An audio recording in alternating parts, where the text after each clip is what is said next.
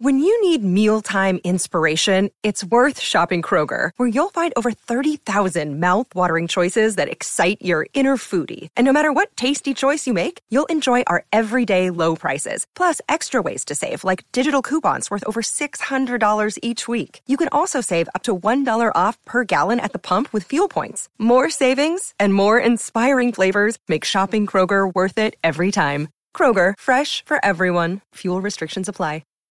Why take one vacation with the family when you could take all of them? With Royal Caribbean, you don't just go to the beach. You visit a private island and race down the tallest water slide in North America. You don't just go for a road trip. You ATV and zip line through the jungle. You don't just go somewhere new. You rappel down waterfalls and discover ancient temples. Because this isn't just any vacation. This is all the vacations. Come seek the Royal Caribbean. Ships Registry, Bahamas.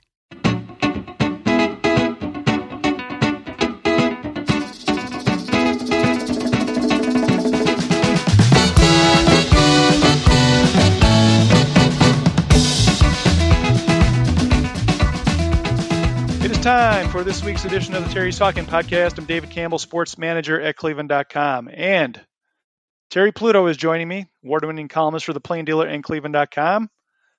How you doing, Terry? I'm doing well. I'm going to the game. This is Tuesday night, so the weather looks perfect, and maybe they'll score 3 runs. Yeah, it was one of those days where you walk outside and you're like, oh, I'd love to be like shagging fly balls today. Did you shag a lot of fly balls when you were a kid? You must have, right? Oh, yeah. I know you're a baseball player. I love to play. I mean, when I was a little kid, throw a rubber ball against the wall, just catch it. So draw the box on there. Yeah, I made up, and also just kind of made up games in my head. So it was fun. I wonder if anybody does that anymore. Yeah, it's weird. You drive around, you don't see kids like playing baseball anymore just for fun. It's all organized been a long with uniforms. Time. No. Yeah. So it's kind of sad. That would be. It's kind of all basketball now. So, all right. Well, let's talk some baseball, Terry. The Guardians struggling offensively. They're 16-19 in third place in the division. They're 3 games behind the Twins. With their loss last night, they fell half game behind the Tigers. And weirdly, they are 6-10 at home. What's going on, Terry? What are you seeing here in terms of the offensive lack of production? I mean, let me try this, David. What do you say is going right, period, with the team? What would you say is going right? The pitching, right? Like the starting pitching, they're holding it together as best they can. It could be a lot worse, right? The influx of kids, because Savali got hurt so long ago. Plesac was terrible. It's interesting to look at. Plesac was terrible up there. He goes down and throws first game at Columbus, and then gave up 1 run in 6 innings.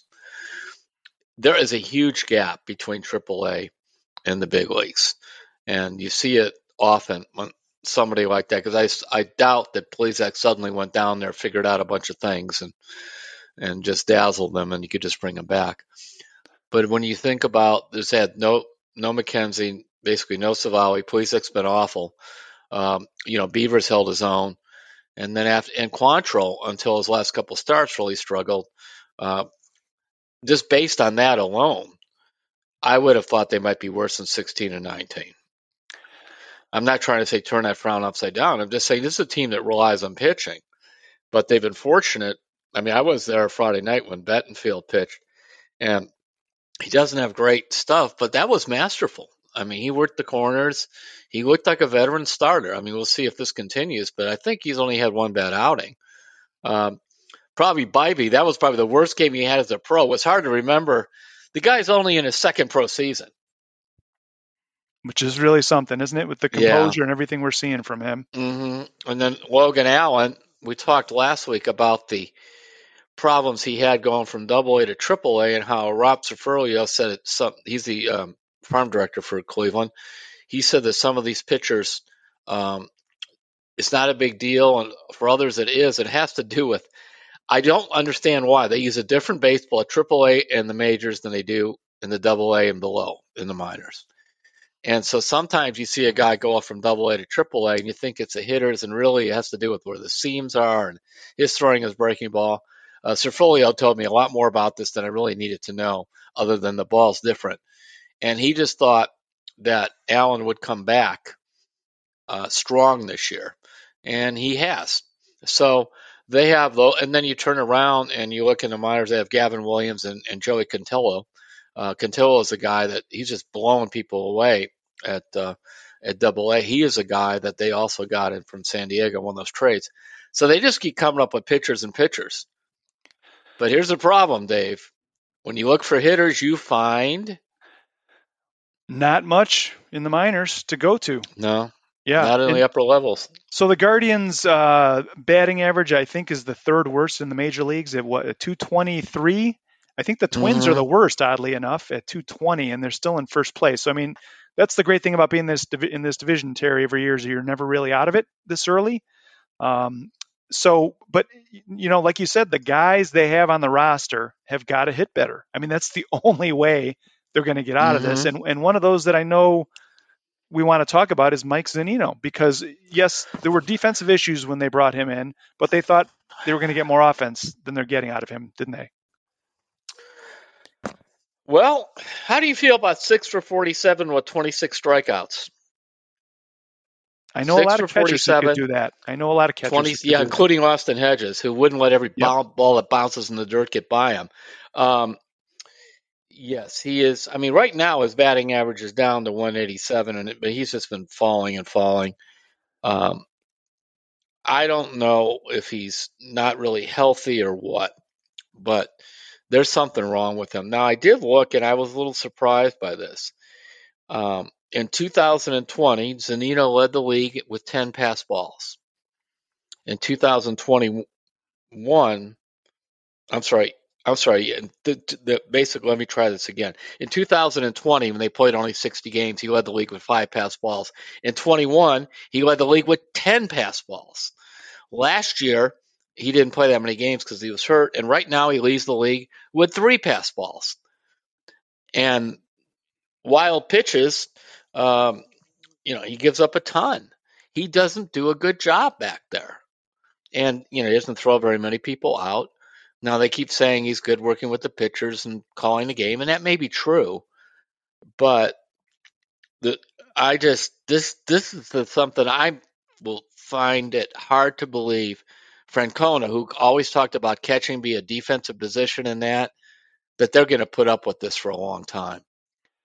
Well, Terry, that raises the question. I mean, we'll talk about Oscar Gonzalez in a minute, but part of the reason they sent him down was because he was platooning. And there's a fine line between giving a guy so many at-bats that they hurt you and so many at-bats that they can get back into the swing. But like with Mike, the Guardians started the season with 3 catchers because they kind of knew that this might come up. So if you're Terry Francona, how many games a week are you playing Zunino at this point? Because you don't want to take all his at-bats away. You want to let him work through this, but it's getting to the point where it's hurting, isn't it? Yeah, I think it is. Well, the big discussion, they have all these marginal guys, behind him. The big discussion is Bo Naylor. Right now, Naylor's hitting 261, 917 OPS at Columbus, 7 homers, 26 RBIs. Now, keep in mind that there's a big gap, and and that's a nice park to hit it. He's only thrown out 2 out of 30 stolen base runners. I was shocked. I double-checked that. Of course, right now, bases are being stolen like crazy because you can't throw over there a bunch of times. The bases are bigger, etc. I mean, Zunino's thrown out, looks like he's thrown out, like 4 out of 25, so he's not throwing anybody out either. But if I recall, Naylor was pretty good about blocking balls and that kind of stuff.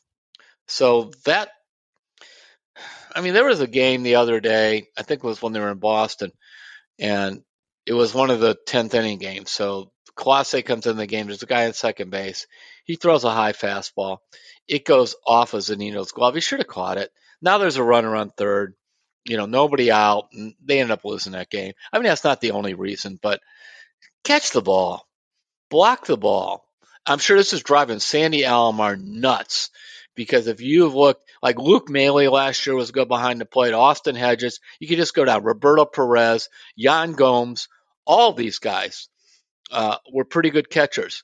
And some of them, like Yan Gomes, wasn't even much of a catcher until he came to Cleveland. They taught him to catch here. So this is and Zunino's no kid. There's a lot more wrong going on, but I guess this is like, to me, something that you could look at and you could fix. Defensively. Yeah. Yeah. Find somebody. If he can't do it, find somebody else.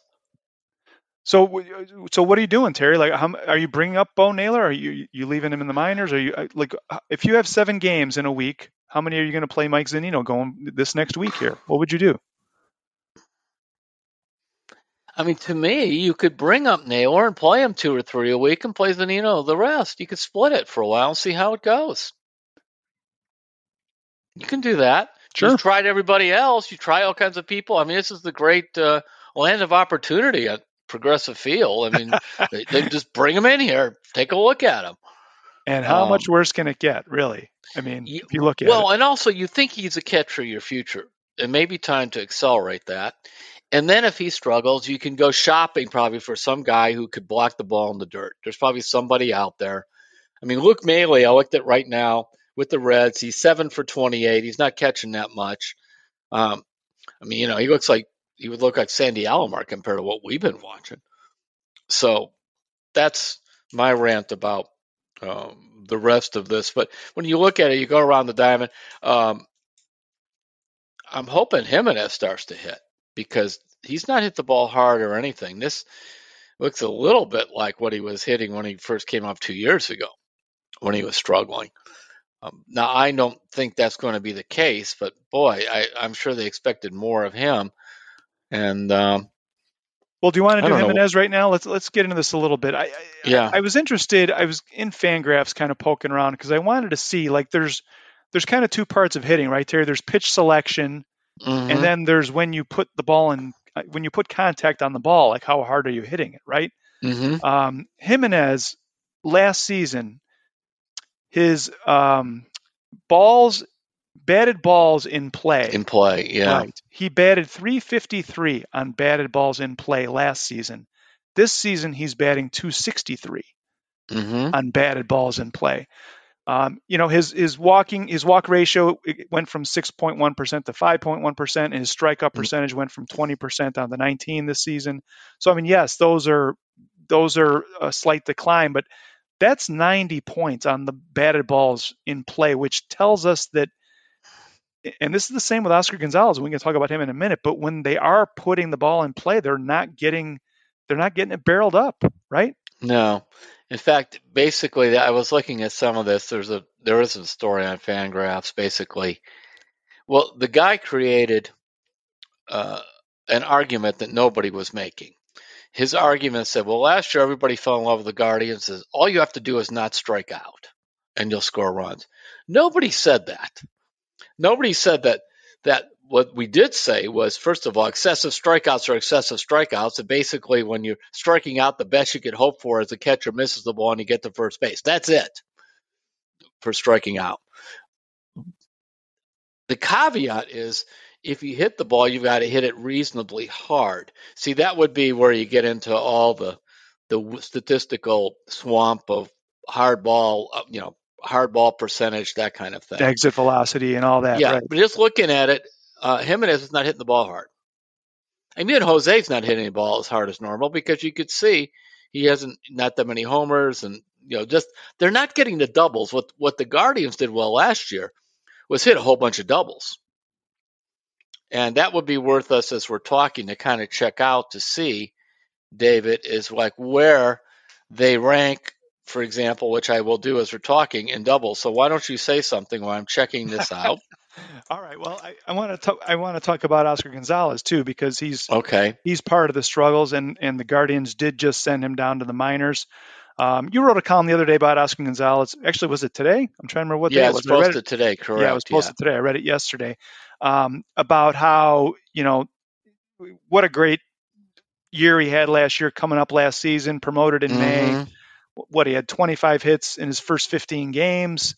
789 OPS at the end of the season, and the great showing in the playoffs. And then this year, 192 batting average, a 501 OPS, 75 plate appearances. He had 4 extra base hits, which is 1 homer, a triple, and 2 doubles. Yeah, that was the most alarming stat. And then the other interesting thing about that, like for example, last year, by the way, the Guardians were 11th in baseball in doubles. Out of 30 teams, they were 11th, and they were 11th in the triples. So, third in triples. So while they were low in homers, they were good in doubles and they were good in triples. Which means you hit the ball hard. You don't bunt a double.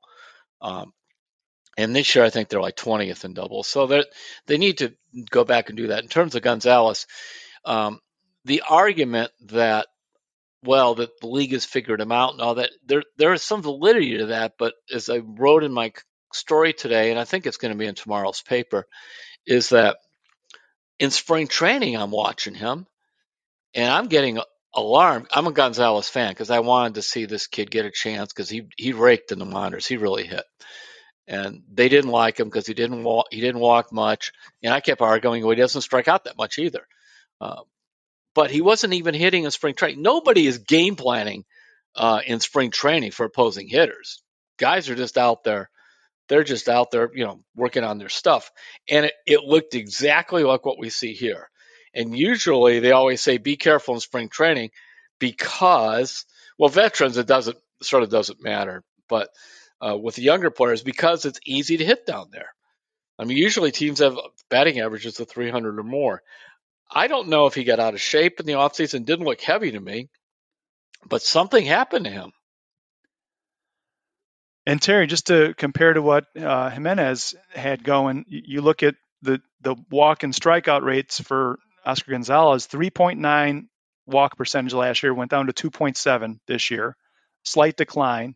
Strikeout percentage, 19.6 last year, 20% this year with the Guardians. It's about the same. It's about the same. And then the same thing as Jimenez. It's with the batted balls in play. He batted 345 last year with the Guardians on batted balls in play. And this year, he had a mark of 228. That's 117 points lower. He hit the ball hard last year. He had like 27 doubles or something in 90 games. He was Mr. Double. In fact, I remember several times Francona was asked, do you think he'll hit for more power in this? And he says, I just want him to hit the ball hard. I don't want, because they were fearful, frankly, of something like this happening. Now, did he come into spring training trying to hit for more power and mess the swing up?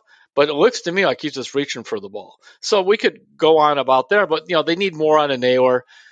Supposedly Naylor's hitting the worst luck of anybody on the team, and they looked at hard hit balls caught. I was looking at some of that stuff. But Jimenez not hitting. We've been real kind towards him, but that's a big deal. I mean, he's a big part of the offense. Kwan is hitting this 270, 280. I don't think Kwan's a 300 hitter, but Kwan does his job. Rosario, okay, we can't, it's 71 degrees today. No more, it's cold. No more, it's too early. Ahmed, you got to start hitting. Now is your time. Well, yeah, and to be fair, Terry, we're comparing full season numbers from last year against April and early May numbers this year. So yes, it's going to go up. But we've been reading so much about the shift making batting averages go up, and there was expected to be a big jump, and it's early, but you got to be concerned. And the Guardians have said, we have nowhere to go. We have nowhere to go. And there's an old saying in hockey, Terry, when things don't go your way, shut your mouth and play harder. Yeah, I mean, that's kind of it. What they have to do. The only things they could bring up Naylor, and then if they want to, they have Freeman up here. I don't know. Is he Freeman? He goes up and down. I lose track if he's on the roster at the moment or not. I think he is. I think he replaced Gonzalez. So you could trade, see if you could find a market for Rosario, and you could trade him and kind of do Freeman and Rocchio. I always get this name wrong. Rocchio. I don't know why. And he's Roberta's prospect of the year. Remember that. That's right. Yes. That's her call. Rocchio. They could go with those guys at short. You're getting even younger. But otherwise, to your point, this is it. And Francona, I wrote a column about that last weekend when I went out there and I asked him, and he's like, these are the guys we have. Pitching, we could talk about pitching all day. We can find all kinds. We got a lot more starters. They just keep coming. But the hitting, George Valera, who was supposed to be this big prospect, he hurt his hand. He still isn't swinging the bat, or I don't know what he's doing. He's not playing. And the rest of it is just, they're here.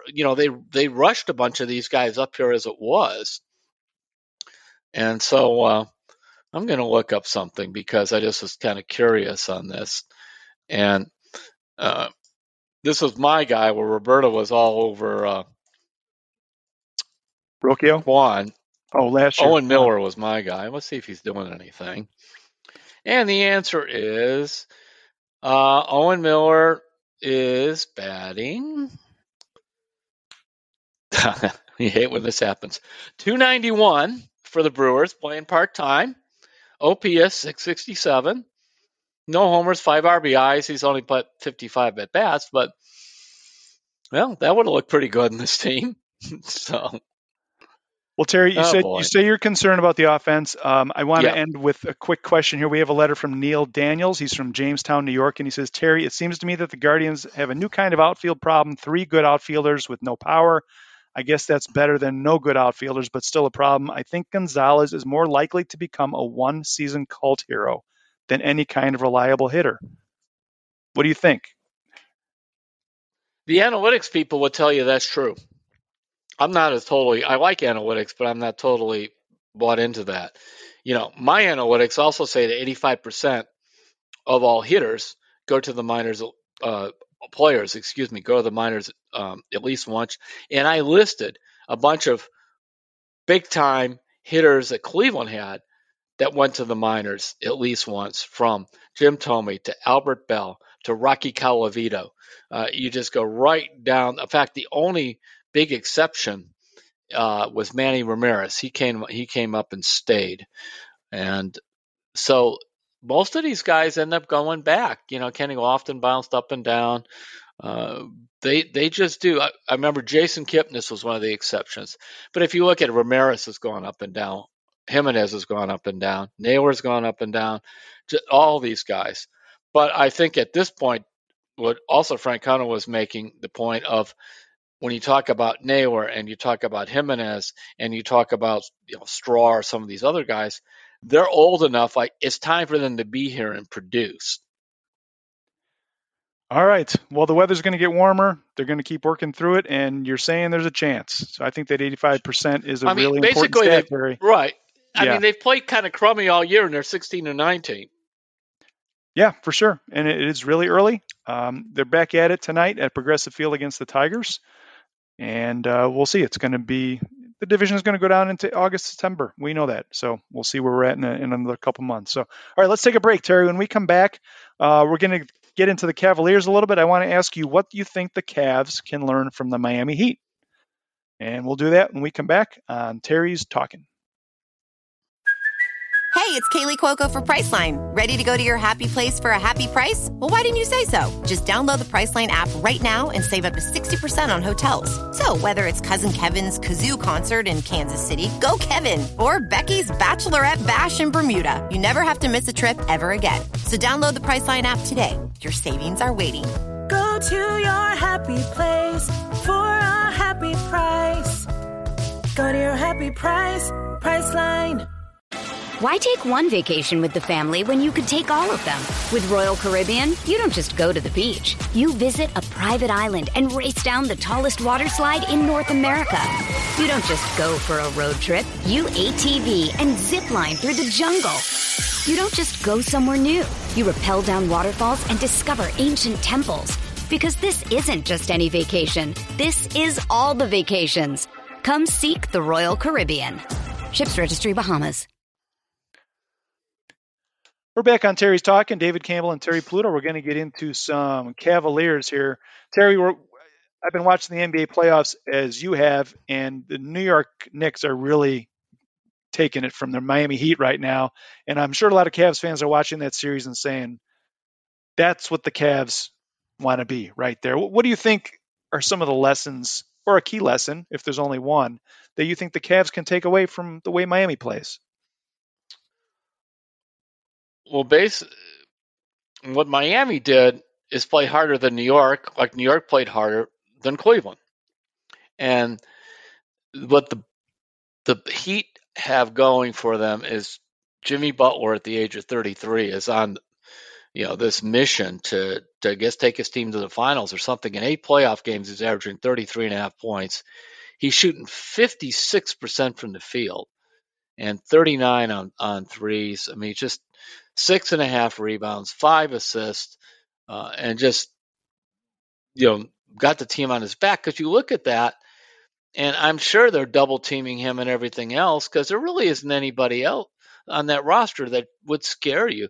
Bam Adebayo is very good, on the boards and that kind of stuff. But it's not like you're going to set your whole defense to stop him. Then you got Gabe Vincent. I'm just reading names: Max Strus, Caleb Martin, Kyle Lowry, who's 36 years old. And then you have somebody who's 34-year-old, and who would that be? Kevin Love. Kevin Love. In the playoffs, averaging 8.5 points, averaging 7 rebounds, playing 22 minutes, shooting identically of 37% from the field and 37% on threes. They've found a way to hide Love's defensive deficiencies. And the reason he was taken out of the lineup, in the rotation, in Cleveland, is because they wanted to play Dean Wade, and JB had felt that Love, who was shooting also poorly from threes at that time, was really hurting them defensively. Well, it can't be that bad. Well, and Terry, you think about Kevin Love's defense, and I know that fans always go back to that play-in game against Atlanta last year when the Hawks just kept putting him in a pick and roll over and over and over with Trae Young out high, and the Cavs were just getting exposed. And I'm sure that was in the back of the Cavs' mind when they made the move. Like, are we going to get in that same situation again? But you watch the Heat. They're not putting him out in that situation. Like, he's always in the paint. They're putting other guys out top to deal with those pick and rolls most of the time. And Kevin Love is playing, in the paint and down low, getting rebounds, boxing guys out, throwing passes, and doing what he does. Like, it's an interesting way they're using him. They have other guys that they can put out top. So they have. I think they're just more creative. So this is where you work with JB. And you look at stuff. And one thing about JB, he's not a my way or the highway guy, that I invented basketball and this is how we play it. That's not him. And I think he will, have some real honest look at himself and some of the rotations and things. Because that turned out to be a mistake. Now, had Dean Wade played as they projected, which is that he would be good defensively and make threes, the classic stretch 4, as they call it, which means a power forward who helps you on the boards and rebounds and also can make threes, well, then it wouldn't be a discussion. But heck, by the time the playoffs were around, Wade was just gone. I mean, he didn't even play any minutes that mattered. So that's one of the things. But the other is, I think, just to look at what Spoelstra does, who's been coaching there forever. I mean, when you look at how they've done this, Tyler Hero is a big part of their team. This is a guy that averaged 20 points a game during the regular season. He's only played 2 playoff games because of injuries, and they're still there. So it's pretty admirable. This is the way they want to play. Well, then the Cavs have to figure out how to do this. I'm going to be curious to see when they look at things that have an honest discussion on Donovan Mitchell, that Donovan Mitchell is not Jimmy Butler. I mean, that's also what this shows. He's not the guy that almost guarantees to get you the second round or that. He's really good. He gets you into the playoffs. But he's now been in the playoffs 6 times with 2 different teams. Utah had a good team too. And he's only got out of the first round of the playoffs twice. And he's only got as far as the second round. So, he's a really, and you like to have a guy that's a star that gets you the playoffs. There's a lot of comfort in that. But he just can't carry you. I mean, what LeBron is doing at the age of 38 is phenomenal. And we saw what Steph Curry has done too with their different teams. And so I'm not saying he should be in that category, but I think they were hoping he would be more like a Butler or one of those players. And the playoffs for him the last few years have not been good if you look at the stats. Yeah, Jimmy Watkins, who we work with, Terry, he covers our rivalry beat here at Cleveland.com. He wrote a really interesting story about the Heat a couple of months ago about you talked about Spoelstra and the culture they've built there. And I remember part of this story was, we have a culture here, and when you come here, you know what it is. Like, everybody shows up for practice an hour early and gets in pre-practice work. Like, that's what they do. And everybody knows that you go early, you stay late. And Jimmy Butler like embodies that. Somebody asked Spoelstra what Jimmy Butler means to the team, and he said he is everything we are all about in one guy. Yeah. And I think the Cavs can learn from this, from what they're seeing. Getting back to what you were saying, like, if you combine that kind of a culture with your star player, and he can pull everybody along, like, that's where they want to be. And I don't know that this was the season that was going to happen, because it was new. The roster was the youngest in the NBA. Like you said, Donovan Mitchell hadn't done it before. But I think as this thing moves along the next couple of years, that's what they strive to be, is where, yes, your star makes shots, but like LeBron, if he's having an off night, he can make the other guys better. And I don't know that Donovan Mitchell was able to do either of those in this playoff series. Is that accurate? Yeah. Other than the one game where they didn't defend Garland very well in New York, and Donovan, I think, had a bunch of assists. To carry the Miami theme farther, it began with Pat Riley when he went there, and they were, really tough. And then Riley begat Spoelstra, like in the Bible. So this one begat that one. But people who know are around LeBron, and I've written this in the past, said the best thing to happen to LeBron in terms of becoming a winning player and getting a little bit off of the whole world revolves around me was going to Miami, because he was, I remember, to quote, I remember Keith Dambrot, who was his high school coach, told me this.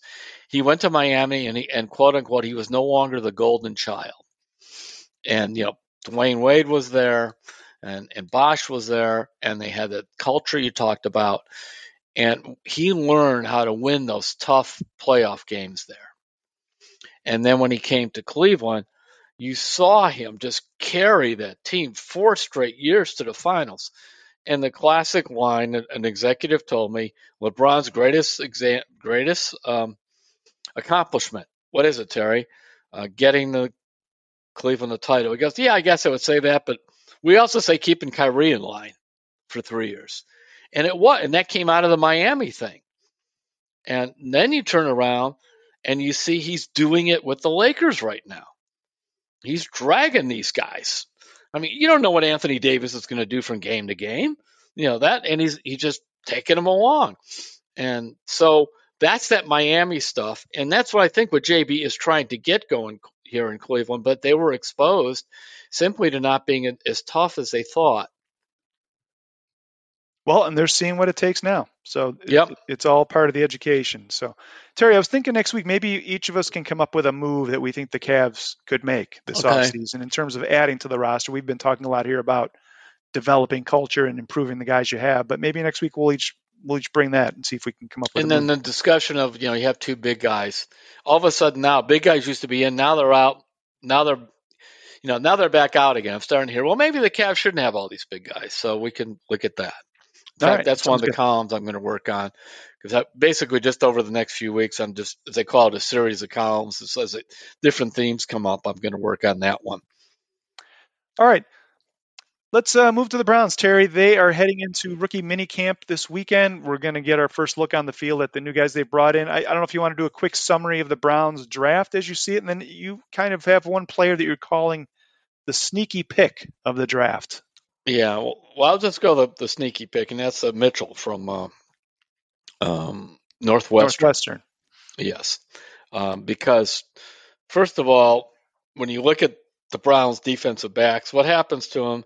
They get hurt. I don't want to talk about this. People talk about Denzel Ward, but other guy, Newsome, gets hurt. They get hurt. Because that's why about game 14, you're out there and you got who is that guy, A.J. Green? No, not Adrian Green, the receiver. This is like, who is that guy? Playing. There are all these other guys in the defensive backfield. So Mitchell will probably get a chance to play. Secondly, I was told that Schwartz really likes Mitchell because he was very good in press coverage, which Northwestern did not play that much. By the way, who Northwestern's defensive coordinator was? No, who? Jim O'Neill. Remember when he was here with Mike Pettin and that was a disaster? These guys never go away. They just keep getting other jobs. So, maybe he's a good college defensive coordinator. I don't know. But he was terrible here. Anyway, so Mitchell is my sneaky guy. And also he's good on special teams. He was covering kicks and punts. Do you have a sneaky guy? I'm really interested to see Luke Whippler, and we talked about him a little bit last week, but he doesn't measure like your typical NFL center. I think he's only about 300 pounds and 6 foot tall, but he doesn't have long arms like we talked about. But I think inside he's got enough technical ability where he can hold his own, and if they need him, I think he'll be all right. He's not going to be starting or anything like that. They've got guys who are more experienced, and Nick Harris is certainly wanting that job back. But I think he could be a pretty good value for what they got, and he's a gamer. He really is. So I'm interested. We don't want to see Herman. I forgot who the heck that guy was. Havalte, whatever, who was playing center at the Froholt. Yeah, we don't see that. I started to say Herman Fontenot, and that was not right. That was an old Browns name coming back to me. But yes, we don't want to see Herman Fontenot or your guy, Valte, whatever, at center. We want to see a center playing center. And that is a good thing about bringing back Posick and then the guys that are behind them. Harris has to prove he can stay healthy. So that's my view, too. If you're playing center at Ohio State, you've got to be a borderline NFL talent if you're starting. You have to be because they play at such a high level. And I know the Browns were thrilled to get him in the 6th round because they said that one thing about him, that when you're drafting low, I was told this, that they like to, teams like to say, well, that guy could play guard too or whatever. He goes, this guy really is a pure center. That's it. So they thought they got good value for that. Now, the other thing is DTR, the quarterback from UCLA. This was intriguing to me because I did some work on this. And I was told by a very high source, they had him ranked as the 5th best quarterback in this draft. And he was like 10th off the board. Is that right? Yeah. Yeah. And they would have drafted him earlier, only it wasn't a priority position for them. But when it came to the 5th round, they go, and they had brought in, they were looking at quarterbacks because they brought in a couple of guys. But he was their guy, and they go, we have to take him now.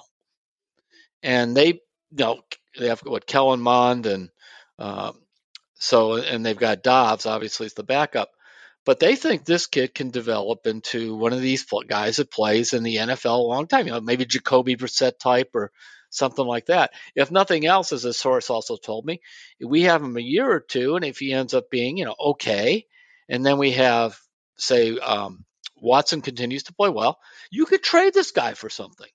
These guys bounce around. If you look like you could play at all in the NFL as a quarterback, there's value. But they really believe now. A lot of like Dane Buer, who I like as a draft expert, and a couple others, they don't like him. They say he bolts out of the pocket too soon. He's very athletic, but seems sort of skittish. So I'm anxious to see him, more when they're really playing and tackling. But I'm intrigued because it's kind of the Browns are over here on one end with this guy. And most of the NFL and the experts are on the other end saying he's just another guy. The Browns think, no, he's more than just another guy, So, and it's also fun to watch quarterbacks. You kind of have an idea what's going on. Yeah, and just to your point, Terry, they took Dorian Thompson-Robinson with the 142nd pick, and they liked Mitchell, and they could have taken him there, but they waited 2 picks later to get Mitchell, just to show you how much they wanted DTR. So, and then Luke Whippler was 190th, just for background. Yeah. So, but anyway, about DTR. So you have that. So those are intriguing guys. What do you think about Ika? I always get the name wrong. Ika? Siaki Ika? Ika, yeah. Yeah, I think they need beef up front, and he'll give it to them. So he'll be a good rotational player for the first year, and then we'll see what happens. So there we go. Yeah. All right, so go ahead, Terry. So we'll be, it's always fun this time of year. We write about a bunch of guys that you probably don't end up seeing a whole lot of later on. But remember this, 15% of all players be drafted between the third and sixth round, and it's almost all the same, end up being viable NFL starters. About 30 to 40% play roles. In other words, more than half of these guys are gone within a few years. And the seventh round is really the numbers are extremely low. That's why Barry almost always trades a seventh rounder. Yeah, speaking of seventh rounder, I learned something during the draft. I don't know if you know this, but I always thought Mr. Irrelevant, the last person taken in the draft, was always called Mr. Irrelevant because it didn't matter, right?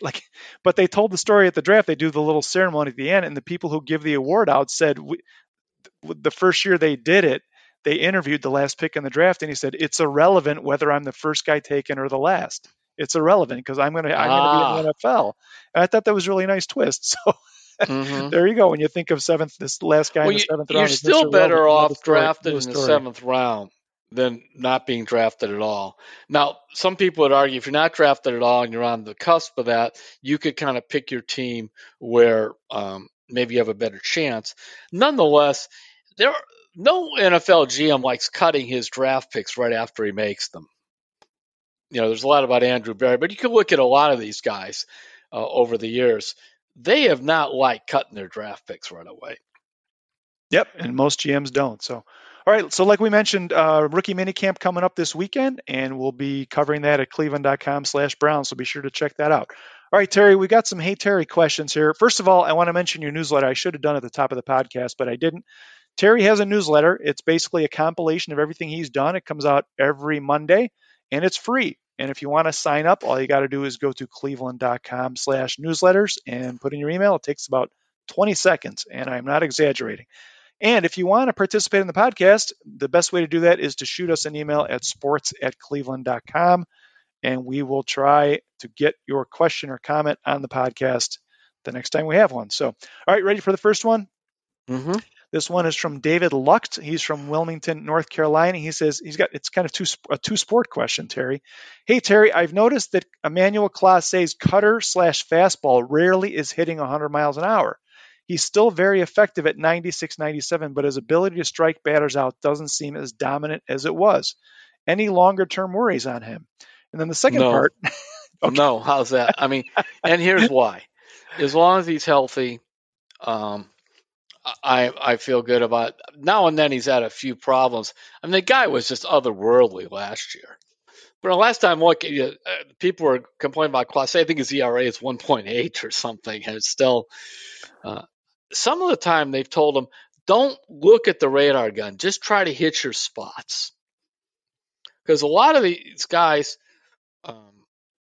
not only mess themselves up by looking at the radar gun and trying to hit 100 or whatever, they get hurt. In fact, Plesac was guilty of this. Francona was talking about this, and I went and asked some more questions. He says, he really looks good in the bullpen. He's doing kind of what we do. And then it's sort of like when he gets out there on the mound, the adrenaline kind of takes over, and he kind of loses his delivery in this. And so then I said, actually, he was worried about the radar gun. He was trying to hit 94, 95 because he basically doesn't trust his stuff. And you change the mechanics, and then yeah. And remember, if I hear one more time, Bieber, his velocity's down a couple miles an hour, what's his ERA? That's all I want to know. What's his ERA? He got knocked around finally, I think, his last start. But, I mean, I was at the game a couple weeks ago. Remember the Yankees bounced him in the first inning for a couple runs and a couple hard hit balls. In the next 6 innings, nobody touches him. I mean, guys are beating the ball in the dirt. They're popping it up. They're muttering, going down to first base. He's got them all off balance. He's a pitcher. And now you've got to throw it. You can't go out there throwing 87 miles an hour all the time. But if you have like a good breaking ball and good control, and that's what they're trying to get with Clase. Let's just put that cutter right on the outside corner, all that, and take it from there. Yeah, yes, most pitching coaches, they'll take location and movement over velocity any day, right? Yep. Mm-hmm. All right, second part of that question, Terry. And again, this is from David Lucht in Wilmington. He says, my theory on the Cavs is that as a young team, they played hard almost all nights for 4 quarters against most NBA teams that played more relaxed during the regular season. The Knicks surprised the Cavs due to the higher level of intensity once in the playoffs, so the Cavs' normally successful level of effort was not enough. You agree with that, Terry? I like it. And on top of that, the Knicks, who beat them 3 out of 4 in the regular season, played that way too. Remember, the Knicks were known with Thibodeau as a hard playing, especially after they got Josh Hart. When they got Josh Hart, I think they went 22-11. Remember that. That trade changed their season. And so I think there's real merit to that. And then it just showed that, quote, playing hard in the regular season, there's another gear in the playoffs. Miami does the same thing. And, Miami said guys hurt and all kinds of stuff go wrong there.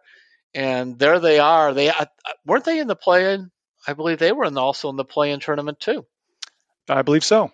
Yeah, so think about that. We're in the play-in, and the Lakers are in the play-in, and they're still alive. Yep.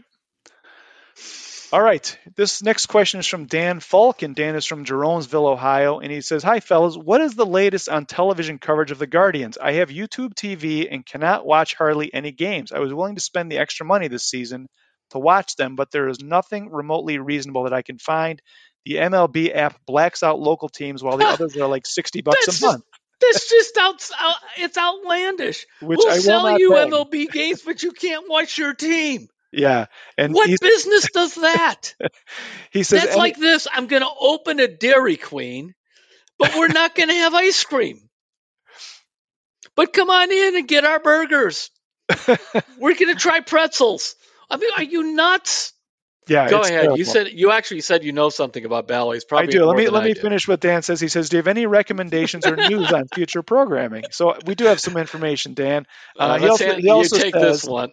Right. I'm just talking about Dairy Queen not having ice cream. That's as far as I want. You just encapsulated every Guardians fan's feelings who wasn't able to watch games. So, but anyway, Dan says, Terry, you need to talk about your book. I think was entitled "False Start," so that newer fans can learn about the way we were done wrong with the new Browns team by the NFL. So anyway, we can get into that. But first of all, Dan, so Paul Hoynes, who covers the Guardians for us, has been reporting on this. Basically, Diamond, which is, I think it's called Diamond Sports Group, which owns the rights through Bally's, has a bunch of teams. I think they have 14 of the 30 MLB teams. They are going bankrupt. And what they've done is cherry pick the teams they want to pay, and they don't want to pay the rest. So they're like, well, we have these teams in big markets, and we're going to pay their rights fees so we can keep showing the games. But the ones like the Twins and the Rangers and the Diamondbacks and the Guardians, we're going bankrupt. We're not really going to pay you. So what basically happened was it went to court last month, and the judge said, listen, you're going to pay the Guardians 50% of what you owe them. And I think the Guardians are going to make $55 million on the TV deal this year. So they're getting 50% of their April payment and 50% of their May payment. Then there's going to be a court hearing on May 31st, and they're going to work out the rest of it. We may see in early June, Terry, that MLB pulls back the rights to Guardians games. And then Dan will be able to watch them through the MLB app, because I think MLB will be distributing the games on MLB Network and through their app, and you can buy them and stream them, and you can do it on any machine you want. So I think a lot of fans would like to see that happen, but that's kind of where it's at, Dan. But I'm with you, Terry.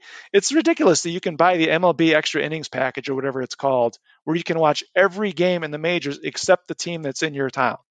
Like, it makes zero sense. Yeah. I'm serious. Why buy? I mean, crazy. Okay, I understand they're hardcore MLB fans or hardcore NBA fans, but why buy it if you can't see your team? Oh, and when the NFL has done this with Sunday Ticket, like if you watched the Browns on the Sunday Ticket channel, it would be the local broadcast with the local commercial. Yeah. So they're getting their money anyway, but maybe they couldn't try. I don't know. But this seems just ludicrous the way it's set up, and hopefully it's coming to an end here. It doesn't seem it is. I mean, no, this is self-destructive. Right. And the NFL and the NBA would never engage in such, outlandish behavior for their customers. So, Manfred's got to step in here And this is what I do like is I think this is going to force them to address the broadcast problems because it's so splintered. This game's on here and there. I mean, okay, I'm going to sound like some old guy. Who the heck knows how to watch Apple TV other than somebody under the age of 12? Well, I watch Ted Lasso, so I do. Okay. But I thought he was on something else besides Apple TV. No, I don't think so. I haven't found it yet. See, the show's what I know. I think Rob Manfred will be getting rights to Ted Lasso very soon. Yeah, but, Andy Griffith's still on, like, WeTV. Yeah. No, you get the point, though. You're confusing people. You got this game's on this TV, this one's on that. And you need to make sure that at least 150 of those games are on a network that everybody can get if they're willing to pay, say, the Major League app or whatever it is. That's what and I understand you want 10 or 12 games and you got an Amazon thing or whatever these outliers are. Okay, fine. But you've got to make 90% of your schedule available where people can get it. And this should not be that hard to do. And we've talked about this, Terry. There's so many people who are shut-ins or older and don't know how to they don't know how to stream. They just want to be able to watch the game for a few hours, and they're going to suffer if things change. It's going to be a big shock to a lot of people. So I hope they come up with an easy solution. So. I mean, in my mind, most of the rule changes I like, and so now fix the TV. I mean, I like these games, like in the old days, right? Yeah. Why not? Well, interesting. How about that? Yeah. What would it take for that to be the case? Stream it on MLB.com and put it on Channel 43. So you may have to wean these teams, David, off of the big money they were getting on these cable TV contracts because that money is going away as people are not, basically your subscribers to Bally's or whatever it is, they're going away.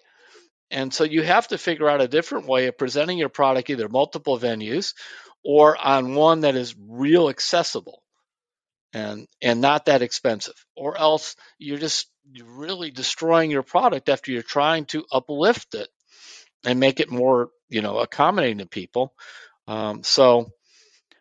There you go. They have to be watching the NFL, which puts its games on everywhere all the time and has seen explosive growth. So that is the model. So, all right, Terry, I don't know. Anything else you want to talk about? I think we're done for today. No, that'll do it. All right. I am going to, you got me going on Apple TV and Ted Lasso. I do want to tell people, if you have not seen Ted Lasso, you should check it out. It's a charming show and it's a feel-good show. Make you happy. Just check it out if you can. That's all I got, right?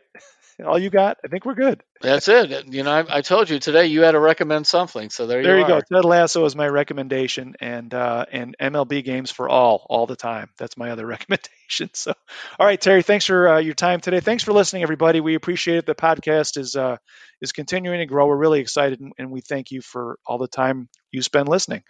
We'll talk to you next week on a new edition of Terry's Talking.